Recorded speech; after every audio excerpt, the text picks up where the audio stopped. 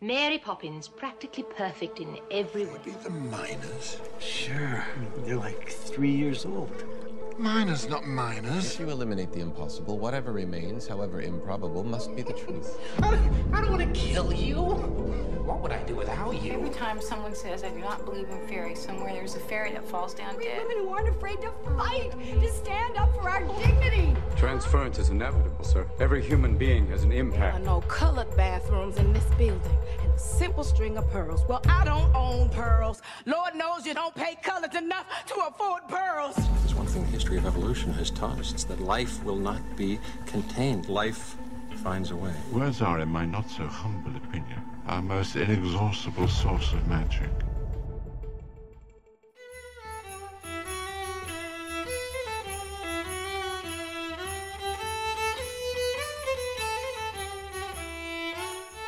Hello and welcome. This is Bite the Pen. I am Jen, and you are Charlotte. I mean, not the person across from me is Charlotte. Not you who are listening. Yeah. This is Jen. I'm Charlotte. You're who you are. Woo, we're going to confuse everybody. And Merry Christmas. Merry Christmas. I think we're recording. Bah humbug. Almost. Bah humbug. But with joy. It is with joy that we are recording before Christmas. I would say, like, what? No, it's like Christmas Day. Is it and Christmas it's Day? 9 a.m. And you are listening to this because you have nothing to do. We're coming live from the North Pole. We have a special episode for the Christmas season. It ended up being kind of my idea, but only because it became fascinating to me and Jen agreed. So hopefully this doesn't sound like it's We're another... a unit. You gotta stop I saying know. these things, I okay? just want to say sorry if you didn't feel like my talking God. about it. You don't have We're to not talk. apologizing for the things we talk about on our podcast. That's right. We're not. That we run. We did Yes, did thank hone you. in on the subject of the Magi, also called the Three Wise Men, Who are they? the Three Kings. Oh, sorry. They are a construct of our imagination. No, I'm just kidding. Oh. I'm just kidding. Oh, no. Whoa. I'm sorry. They were introduced in the Bible, and they have been flourishing ever since. Mm-hmm. Everybody knows about the Three Kings, right? Or is that because of, like, Christmas songs and stuff? I mean, I guess if you're Christian or Christian adjacent, then yes. But I don't know. Interesting. I mean, how much did you know about them? Or how... Well, I went to Bible school. Oh, yeah. So you Yeah. knew. So, I mean, I didn't know a lot, but I knew that they existed. And I always remember seeing one with the shepherd's hook Staff. thing. And The hook. It looks like a hook, doesn't it? It does. Okay. Yeah, for sure. We did kids' Christmas show every year at the church. The nativity. Mm-hmm. Yeah. Yeah, no, So did I we. recognize. Yeah. That's all I'm saying. So, yeah, that's a good question. I wonder if you didn't have any Christian influence growing up, if you would know what the Magi were at all. I didn't even know what the term Magi meant until I read it from the older version of the Bible, because we always called them Three Wise Men. Right. And that's kind of how they were described in Mass. And I learned what the Magi 3 days ago. Right. Like, I've never heard that before in this context. Older. It's an older term for them. Then I wonder if that's a general thing, or if you do have to be somewhat... I mean, yeah, I guess it depends how in tune you are with Christmas music Right. as a non-Christmas person. I mean, it's not like people live in a bubble, but you really have to be listening to, you know what I mean? Yeah. Yeah. I agree. But I found it fascinating because I like this idea that we can study the origins of things when it comes up. So for Christmas, I'm always wondering, like, well, why the heck do we do the things that we do? And why are we reading this passage? And why is it important that these angels give the message of the birth of Christ? The birth of who? Christ. Oh. Jesus Christ. Oh, don't curse. Of the Christ child. For Christmas, get it? Gotcha. Christmas. Thanks. The origins. Thanks. I didn't get that. I didn't make that connection until I was older, okay? I was like, oh my God, that's what it means. Oh my goodness, that's what it means.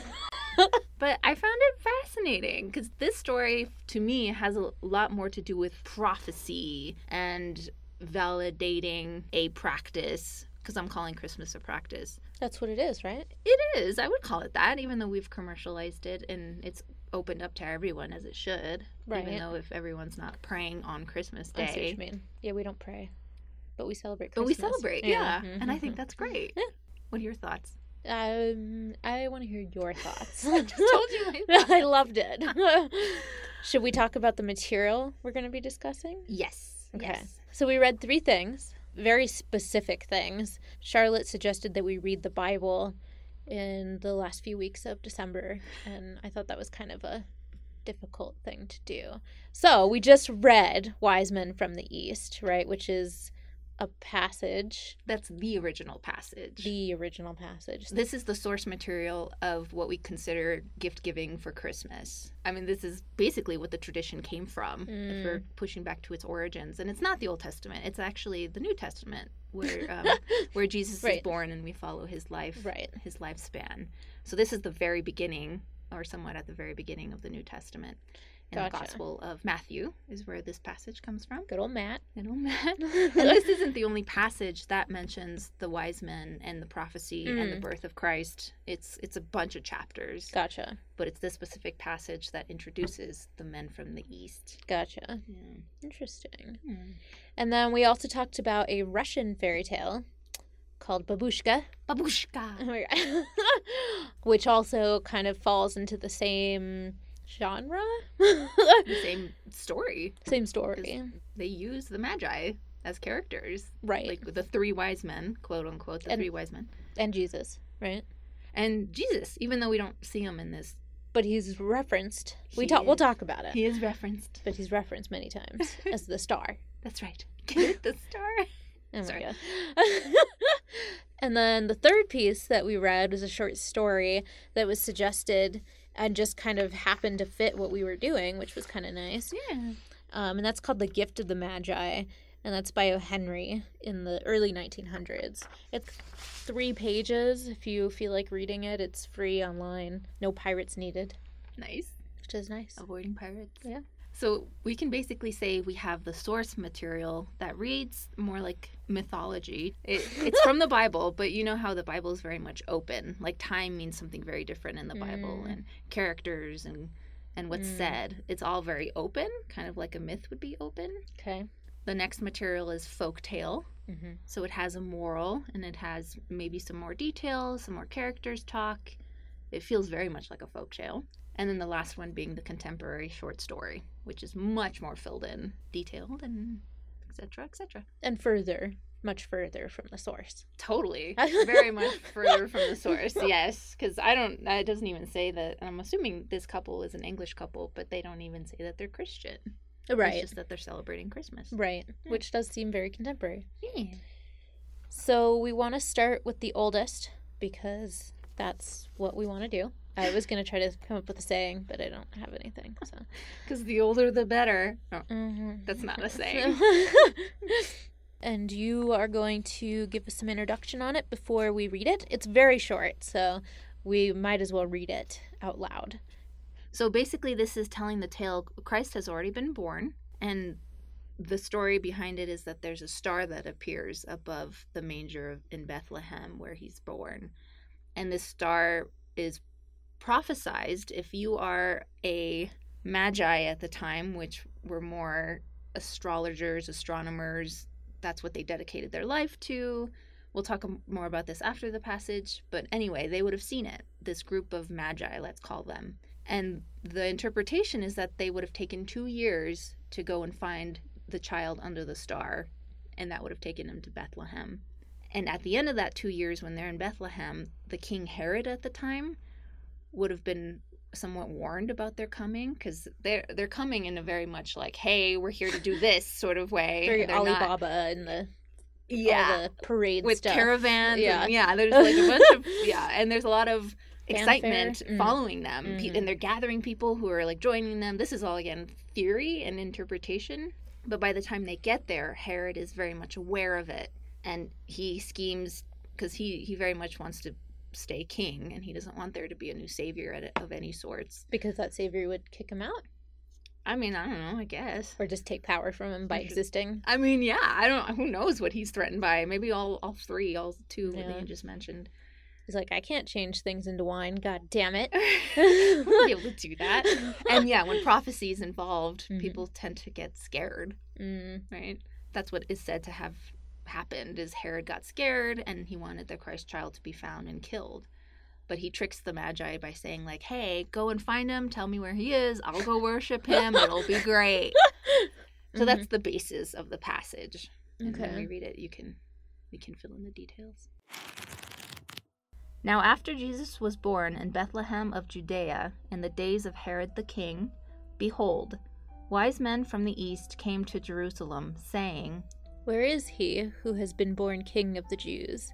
For we have seen his star in the east and have come to worship him. When Herod the king heard this, he was troubled, and all of Jerusalem with him. And when he had gathered all the chief priests and scribes of the people together, he inquired of them where the Christ was to be born. So they said to him, In Bethlehem of Judea, for thus it is written by the prophet. But you, Bethlehem, in the land of Judah, are not the least among the rulers of Judah, for out of you shall come a ruler, who will shepherd my people Israel. Then Herod, when he secretly called the wise men, determined from them what time the star appeared. And he sent them to Bethlehem, and said, Go and search carefully for the young child, and when you have found him, bring back word to me, that I may come and worship him also. When they heard the king, they departed. And behold, the star which they had seen in the east went before them, till it came and stood over where the young child was. When they saw the star, they rejoiced with exceedingly great joy. And when they had come into the house, they saw the young child with Mary, his mother, and fell down and worshipped him. And when they had opened their treasures, they presented gifts to him, gold, frankincense, and myrrh. Then, being divinely warned in a dream that they should not return to Herod, they departed for their own country another way. Dun dun dun. And then the sun supernovaed, right? Yeah. Oh yeah, that alone, all the theories behind the star. Oh, that's like, whoa, that's a whole other realm. Yeah. Literally. It's it is very fascinating, but it's a whole other realm. I think that would be a good place for me to get into it, because I think that's probably the most interesting part that I found about Zeitgeist and like those documentaries that talk about religions and the crossover between so many different religions, praying to a sun, Ra, God, stars, like all these different things that seem to be recycled.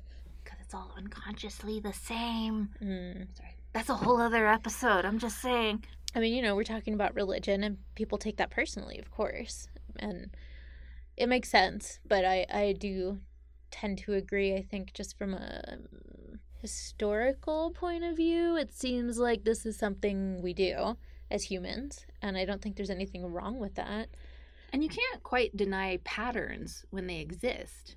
I mean, you can, but it's moronic. You can, yeah. And there's nothing wrong with identifying yourself with a specific religion, but I think it's helpful when you can acknowledge patterns, because then you see that you very much are related globally, even if you don't, this unconscious state. We're all connected globally. Right. And that makes me happy. That makes me thrilled. And I'm hoping that is a thing for everybody, but maybe not. Maybe it is very much like, hey, we are the selected one for this religion. Don't bug us. Yeah. Which is interesting, because we were talking about that the other day when we were discussing Herod and talking about how the religions, like the original Jewish, and then how they teetered off into Christianity. Yeah. Mm-hmm.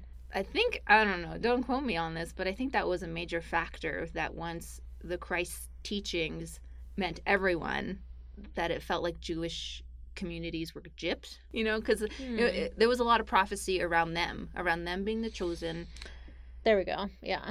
And then once the New Testament came out with these teachings that, hey, we actually mean everybody. Right. Everybody's going to be saved. Right. It kind of tore them apart. So they were all originally Jewish, but then some of the Jewish became what we call Christians today. Right.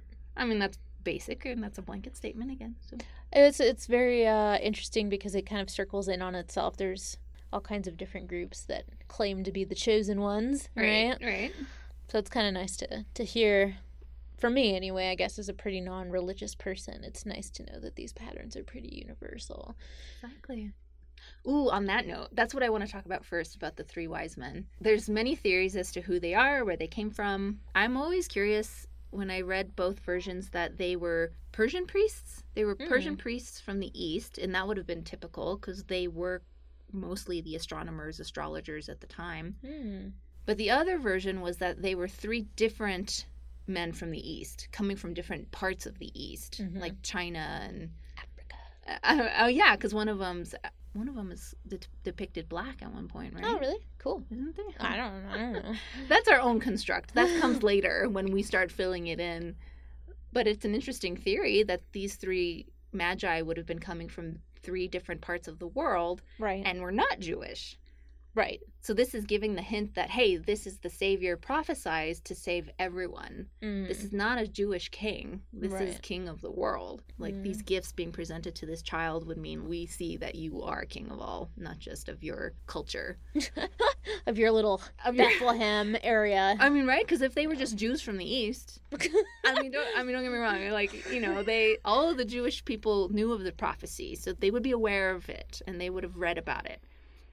And they would worship, don't get me wrong, they would very much worship him the same way. But if they weren't Jewish, and this was the first sign of a non-Jew to worship before Christ's child, and I'm like, wow, this is really, it's making it much bigger in scope. That's what I thought.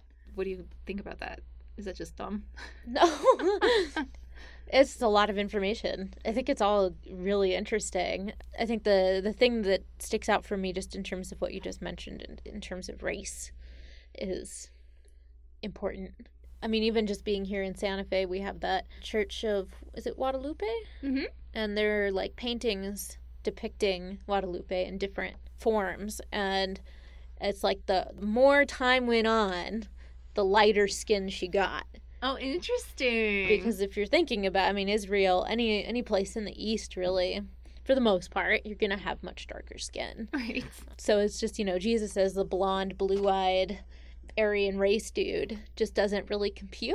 Right. And it makes sense, again, like we're talking about myths, in terms of, in this case, if it were a myth, that kind of thing would make sense. Because it's shaped based on the culture it's being used by. Yeah, exactly. I definitely like the idea of different people coming together because of an astrological event or astronomical event. Both. And finding a person. Is he human? Would you consider Jesus human? He was born as a human. He was born as a human. Okay. Yeah, very much so. So yeah, I always like this element used in movies now where there's a light to lead us to the treasure.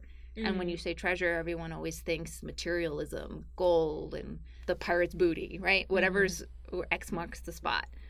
But maybe the treasure's not a thing, but a person. And if it's a person, then that means a whole lot more than just a thing. Or a feeling. Or a feeling, yeah. Kindness, that kind of stuff. Yeah. Stupid things. It's important, okay? I just want my gold. Thank you. I thought, something that's also stood out for me was the 3 kings, the 3 wise men. It's always been 3. I've always thought it was 3. I don't know if it's in the song, but you always see 3. I mean, you know what I mean? Like, 3 is the number that they chose to go with. It's not in the new King James Version, and it's not in the other versions. It's not in any version. Nowhere is there a 3. It just says magi, men from the East, magi. Or wise men. Right. Yeah. Which I thought was just interesting. I guess that's why people read things, right? Because then they know for themselves. I think one of the articles I read was like, well, they said 3 because there were 3 gifts. Right. And we talked about this. They could have had 6 people and 3 gifts. They could have had 30 people and 3 gifts. It seems like a small number of people to be going to go see the new ruler of the world. Right? No, there would have been, tons of people, caravans, and when it says gold, I'm sure it was a chest full of gold, and I don't know what they carry incense in or whatever, but they're not just little blocks of things, hey dude, here's mine, open your palm. I've been traveling for 2 years, here's your stupid lipstick case full of freaking frankincense, whatever that is.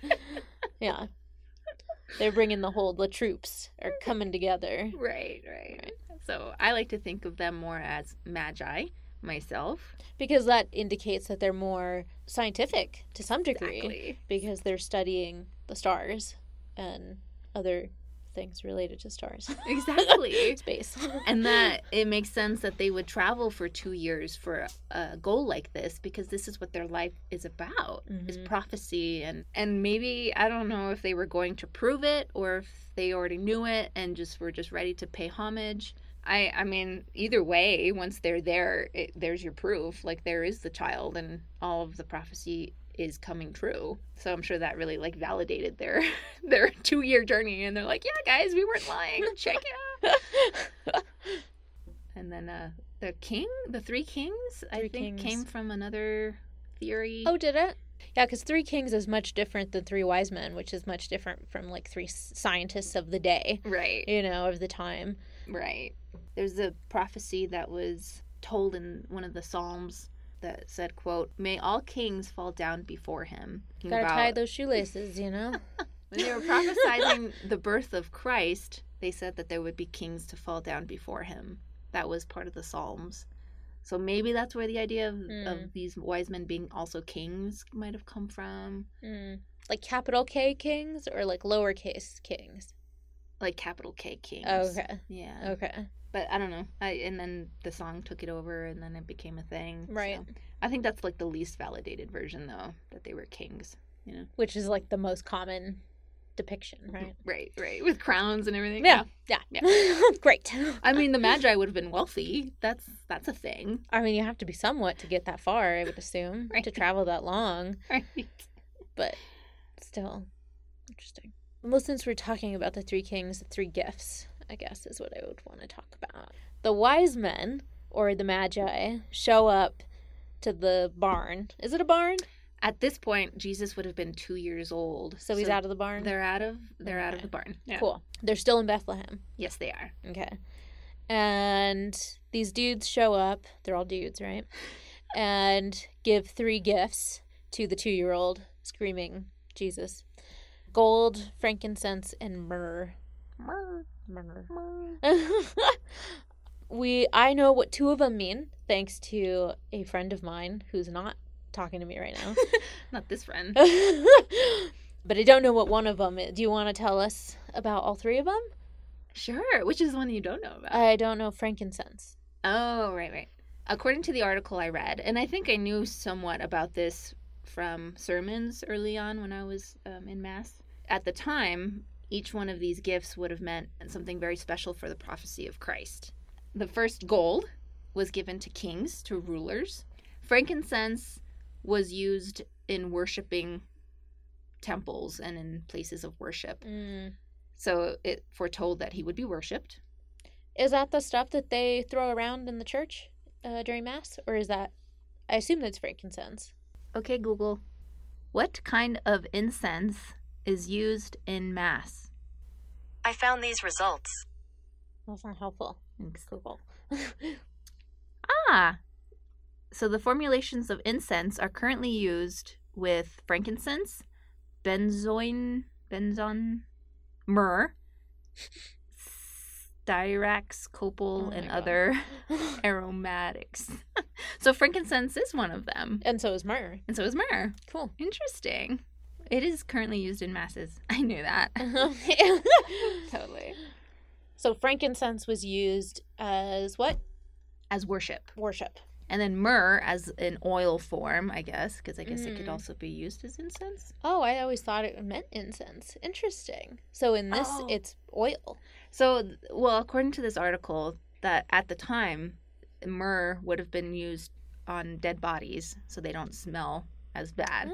They would be coated in it. Interesting. And that one I told you I remembered there being a depiction, because this scene of the 3 wise men is depicted a lot. Yeah. A lot of art over like however many millennia. Yeah.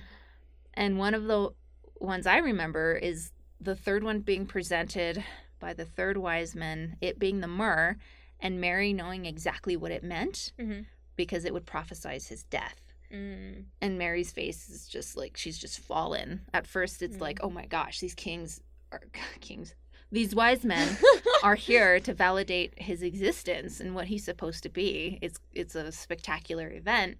And then suddenly when the third one comes up, it's like all of that's just like hitting her hard. And she's just fallen, you know, like, oh, shoot. And he's going to die. Like, that's the part I know about. I just don't want to know about. Right. So that was an interesting painting. And I couldn't find it now, but I remember seeing it when I was younger. Well, somebody should have told her it's okay. He comes back. Yeah. I mean, yeah. He's going to be fine. The best story there is. They come back. Everything's fine. Interesting. Yeah. Good stuff. I mean, it makes me think about the Greek Orthodox church that I went to occasionally with my mom. And they always, like, swung around a lot of frankincense. And literally, like, they would, like, swing it around and make the place full of smoke, which was great. I loved it. Everybody coughing. Oh, no. And it being very, I don't know, it just makes me think about some of the different churches I've gone to that are somewhat based in Christianity, you know, as opposed to the Presbyterian church that I went to for Bible camp. I don't know what the difference is between any of these things, but you can tell when you go in. Right. It's a very hard smell. I remember one of our priests saying that we use incense because it's supposed to take, I mean, it builds up and it rises up, so it's supposed to take you heard this, right? Then our prayers and our thoughts up. Right. My grandmother, who is from Lebanon, she would do that quite often. She would go through the house, she'd make everybody leave, and then use the same sort of little thingy that you see at Mass, whatever that thing's called, where you put the incense into and light it. And then she would basically go into every room and get the corners and the space. I mean, it was very much like saging. And they weren't religious people per se, but it was definitely about cleansing and, you know, getting exactly what you just said, like kind of having all that stuff go away with the smoke. So it's clean. Oh, interesting. Go away. Versus being a catalyst.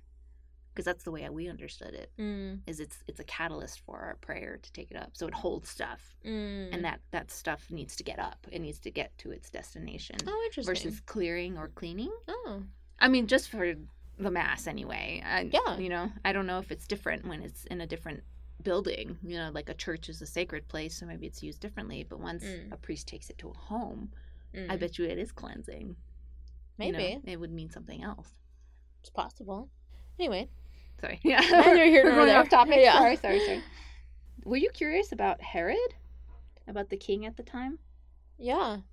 I did look it up. He was a Jew, but he was called a Roman sympathizer. So he was very much kind of in the pocket of the Romans, apparently. Interesting. And some of it probably felt like conspiracy rather than prophecy. And these people were very much used to these messiahs popping up everywhere, claiming that they were the savior. And, you know, they've been through a lot.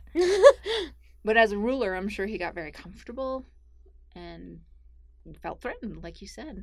I didn't read too much more about it, but that's what I would assume is I would feel very threatened if there was yet another messiah popping up in your area that you're in charge of. And not only that, but the other people are responding to it. Exactly. And people who are important because they're traveling 2 years to get there. Right. It's kind of scary.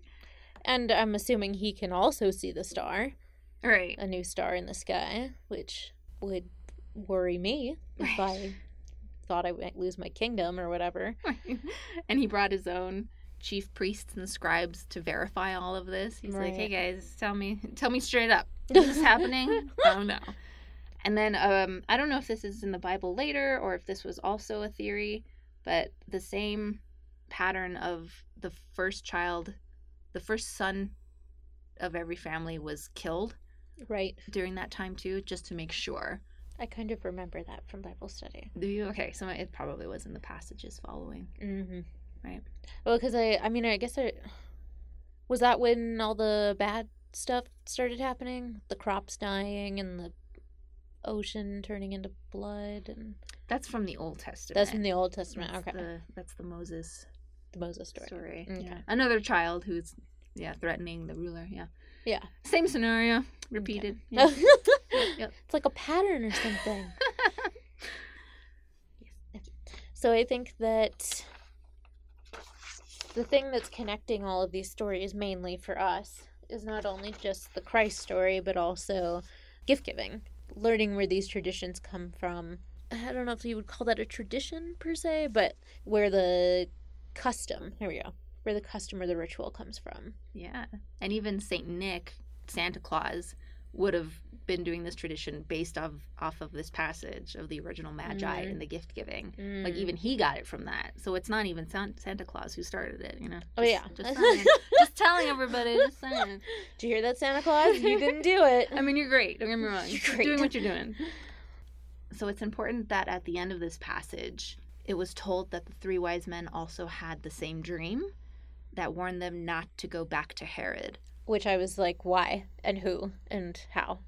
I knew previously that the dream was a warning because they finally figured out why Herod was asking about Christ child, not because he wanted to worship him, but because he wanted to kill him, find him and kill him. And I don't think it would have been that hard to convince the Magi that that's what Herod wanted, because, like we said, this has happened before where kings are threatened by new Messiah. And what they do is they kill the firstborn son of every family just to make sure that threat is gone. So stupid. Yeah, so, you know, when this dream came up, it's always something divine. It's something like an angel will visit them. They'll be shown in a dream. There's a divine warning, and it's very hard to ignore that warning. So if all 3 had the same dream, especially, it would have been like, it's understood. We do not go back the same way. We do not tell Herod anything. So I think that was the final ending to the passage and the final understanding that Christ was going to be protected. Yeah. And, you know, when we first talked about this, I didn't remember, but I had a friend who was a theology professor, and he always liked talking about how the, what do you call the end of the Bible? Revelation? Yeah, how Revelation was created. And I always thought that was a really interesting story because it, again, was based on a series of dreams that, you know, they can call it divine if they want to, but it's just like now, in my opinion anyway, that, you know, we've always been human, we've always dreamt. So is it divine intervention? Is it our own subconscious? Is it something greater? Or is it a combination of both? Yeah, is our subconscious divine? There's that, of course. And I like that it's apparently a recurring theme in the Bible to some degree, or at least around the Bible, right? Because Revelations was so much later that dreams do play a part. And, you know, I'm not a full Jungian, but I'm mostly Jungian. I do have a little Freud in me. That's what. Oh God! Because it's Freud. It's funny. Get it? Yeah. Very, yeah. That's clever. But, like, you know, dream study and dream analysis and all the things that we learn or can learn about ourselves or our environment or other things that are happening in the world through dreams is pretty amazing. So I like that it's sort of the little tack at the end.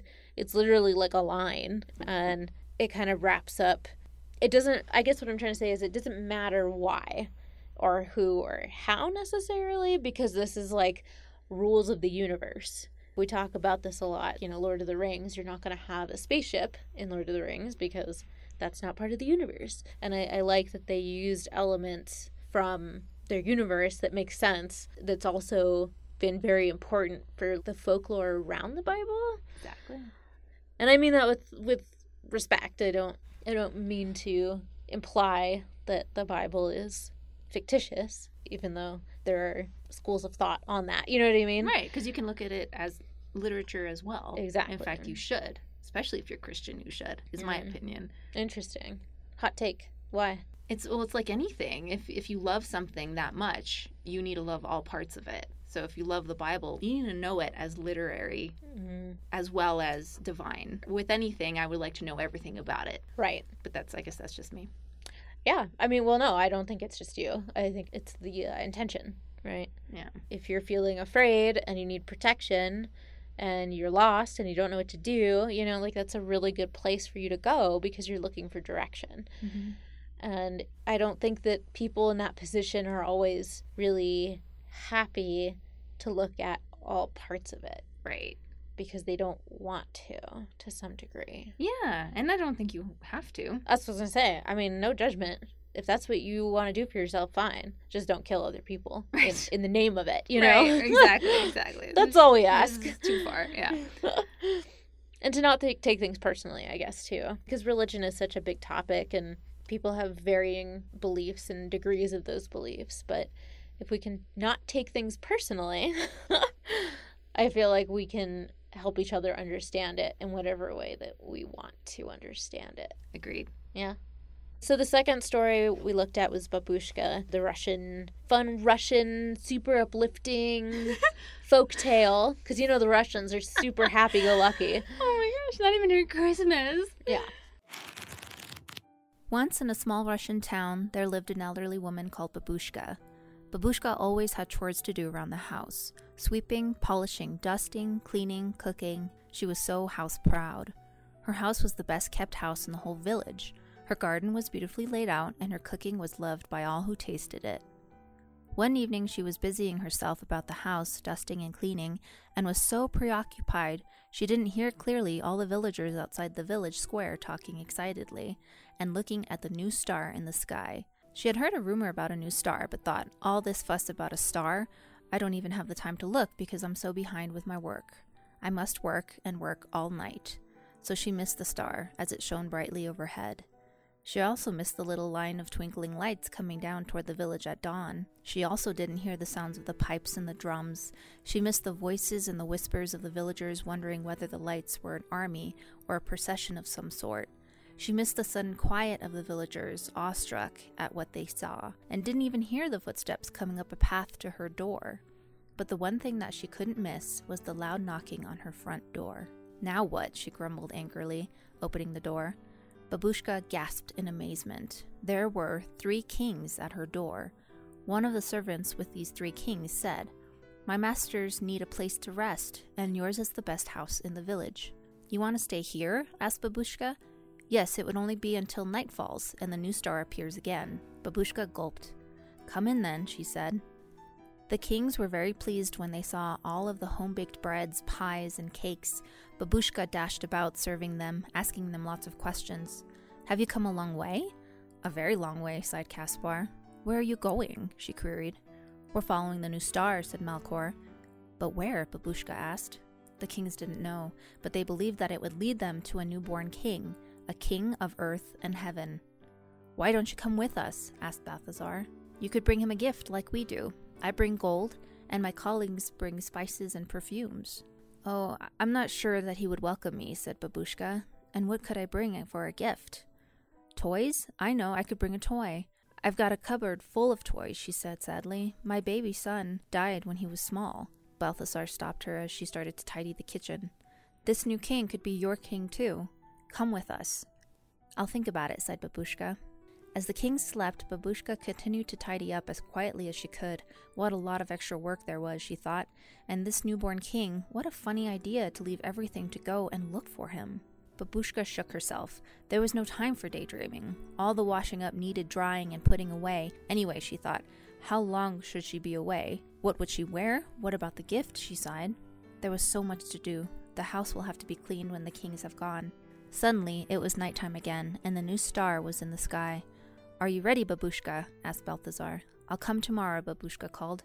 "I must just tidy here first and find a gift." The kings went away, rather saddened that Babushka had decided not to travel with them. Finally, some hours later, she went to the small cupboard, opened the door, and gazed at the toys.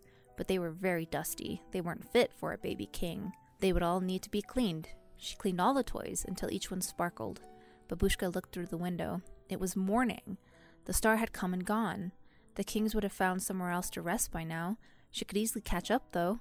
But she felt so tired. She had to sleep. The next thing she knew, she was awake, and it was dark outside. She had slept all day.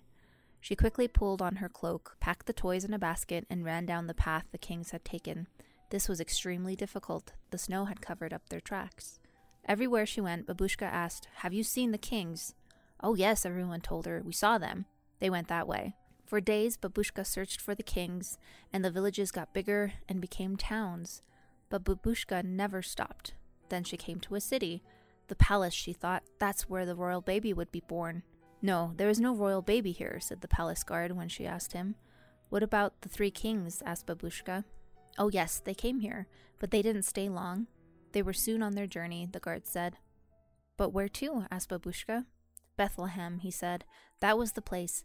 I can't imagine why. It's a very poor place. That's where they went, he said. She set off toward Bethlehem. It was evening when Babushka arrived at Bethlehem, and she had traveled for a long time. She went into a local inn and asked about the kings. Oh yes, said the landlord. The kings were here 2 days ago. They were very excited, but they didn't even stay the night. And what about a baby? Babushka cried. Yes, there was a baby, said the landlord. The kings asked about a baby too. When he saw the disappointment in Babushka's eyes, he stopped. If you'd like to see what the baby was, he said quickly, it was across the yard there. I couldn't offer the couple anything better at the time. My inn was really full, so they had to go into a stable. Babushka followed him across the yard. Here's the stable, he said. Babushka? Someone was calling her from the doorway. He looked kindly at her. She wondered if he knew where the family had gone. She knew now that the baby king was the most important thing in the world to her. They have gone on a long journey to a place of safety, he told Babushka. And the kings have returned to their countries, but one of them told me about you. I am sorry, but you are too late. It was Jesus they found, the world's savior. Babushka was very sad that she had missed Jesus, and it is said that Babushka is still looking for him, leaving presents beside every baby at this time of year, just in case. I don't know how prevalent this story actually is in Russia, like, today. Like, I don't know if this is, like, still a thing that they tell their children, but the idea behind it is that she sort of is constantly roaming around and giving children gifts because of what she missed. I would add that there's a weight to the urgency of what's going on that she realizes too late. As a folktale, it has this moral that you're so focused on materialism, on your routine, on yourself. In this version, they give her a backstory of her having lost a son, of a child that she has lost already. So maybe there's some bitterness there. So whatever weird concept is being told for this fairy tale, it doesn't catch up soon enough. So her quote-unquote punishment kind of later on, when she doesn't go with them as soon as they leave, is that she can no longer catch up. So she's left to wander the world looking for him, and that's kind of her final curse / mission / journey. I don't know how you would... In the story, it's kind of read bittersweetly. This is more of a sad story than an uplifting story. Would you agree? Oh, yeah. Yeah. The Russians are notorious for that. It's funny because they're so beautiful when they dance. Damn it. Okay.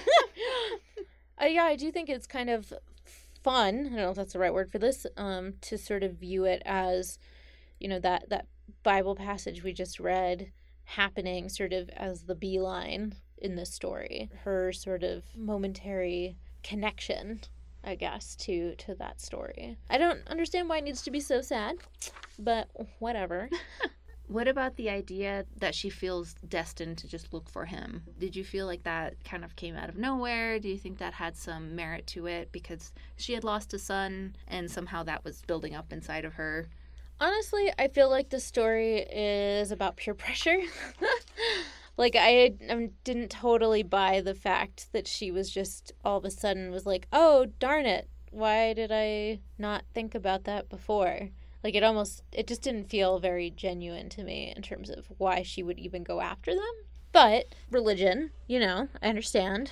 Maybe she's just, shit, I'm a Christian. God damn it. And I didn't go and see, that's a lot of cursing around Jesus, sorry. I don't know. I feel like it could have been anything. It didn't really fit to me, but.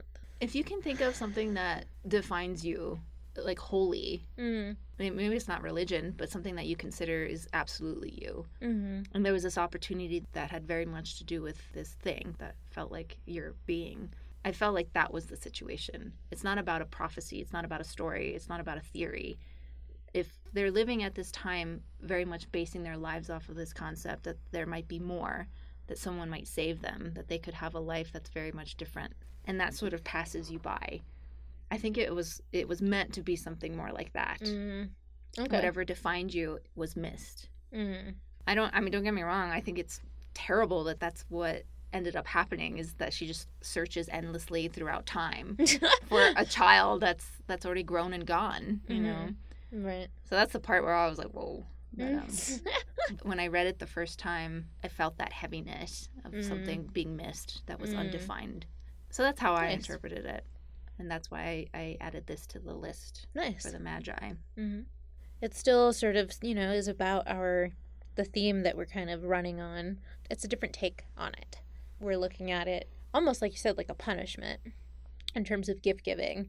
If she maybe didn't stop and clean up the toys and just left on her own, maybe she would have caught up. But she felt she needed to like atone to some degree for not going when she first heard about it. I mean, I feel like there's something there about what gifts you're giving and why, right? Maybe that was important to her because she did have a kid for a while. And I would also like to think that that's not what the three wise men were insinuating, is like you have to bring a gift. Right. If anything, they were more like, you have to come with us. Don't you realize what's happening? Like, yeah, bring a gift if you have one because we're doing it. But I don't even think that was the point. I think what they wanted was her to join them. Because later in Christ's teachings, we drop materialism completely. It's not about bringing things with you. It's about you going. Right. So I think that was the original idea for both the Magi, for Babushka, is that you go to see him. Because that's what the gift is. It's not what you're holding in your hand. I just was going to say that I feel that that's the difference between Christianity and Scientology. For instance. Interesting. Tell me more. Scientology is give yourself, but also give everything you have.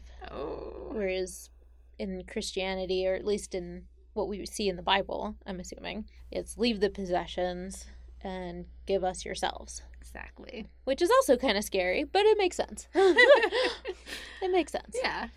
I just wanted to mention that babushka means, in Russian, it means grandmother. We tend to, like, the definition that was created for it because of the story is elderly woman, and it is also a headscarf tied underneath the chin, which is what a lot of Russian women wear. Babushkas! Wearing a babushka. Babushka is wearing a babushka, and that's special to someone somewhere. Babushka! I just love the term. It is so fun to say. Babushka. Babushka! I don't think you can get away with calling people that. Sorry. No, I mean, I don't know, but I would assume not. So maybe don't go up to an old lady and be like, babushka! She might be like, it's kind of like going up to one of our old ladies and being like, hag! Yeah, really, basically. You're like, wait, that's not what I meant. Last but not least, The Gift of the Magi by O. Henry. 1900s, we talked about that, right? It was like early, I think it was like 1906 or something like that, when this was first published. The story is very simple. It's two people who live in a house, and Christmas time is upon them, and they want to get each other something nice, and they do not have very much money. It's mentioned that the husband is getting paid much less than they usually get paid. The wife doesn't work. I mean, out of $1.87, that's what she saved, and she knows that she can't buy much with that. I think the idea is that when she starts playing with her hair, she thinks, oh, I know that this is one of the things I treasure most, but I know I can also get some money off of my hair.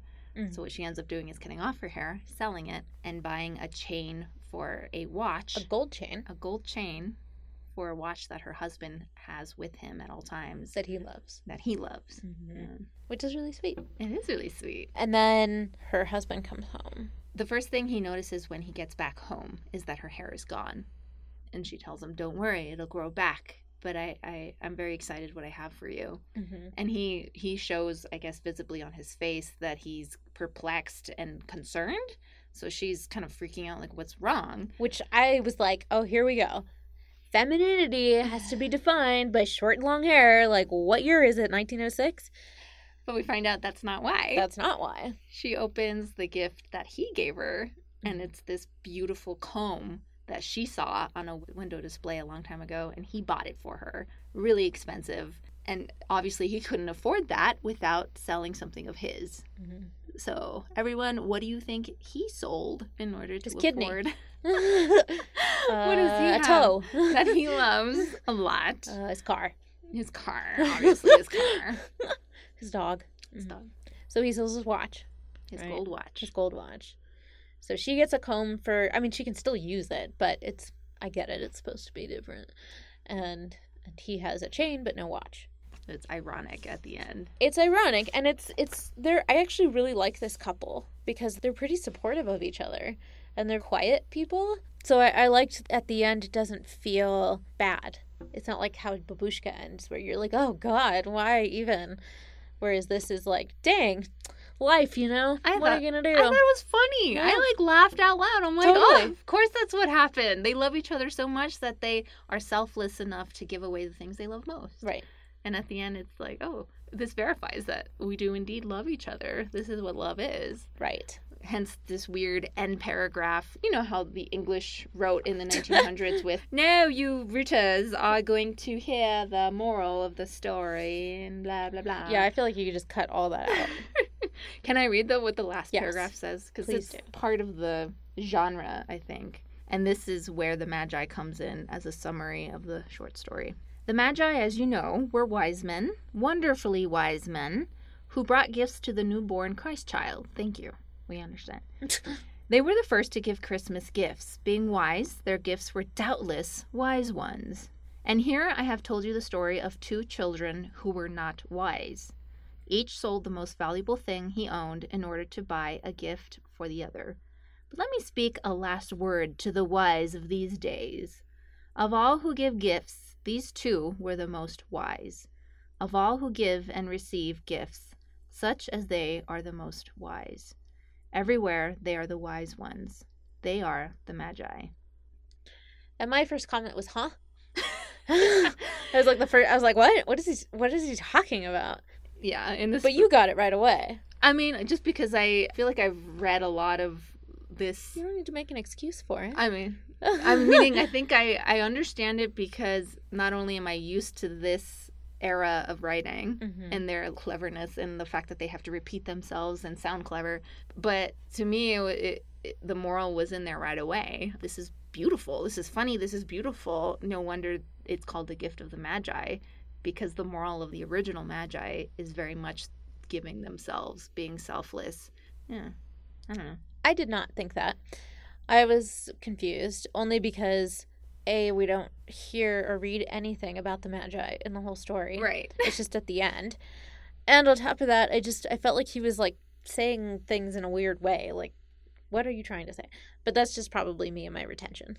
So I looked it up and I found a really good presentation for junior high kids. I was like, yeah, this is what I need. And the creator of the presentation talked about, that basically what you just said. The wisest of us all are the ones who give out of love and those who give out of self-sacrifice. And they are truly wise because they value those things. They value self-giving love and self-sacrifice, and not martyrdom. I'm not going that far, but really being selfless. And my last comment on that was Jim and Della's love is priceless.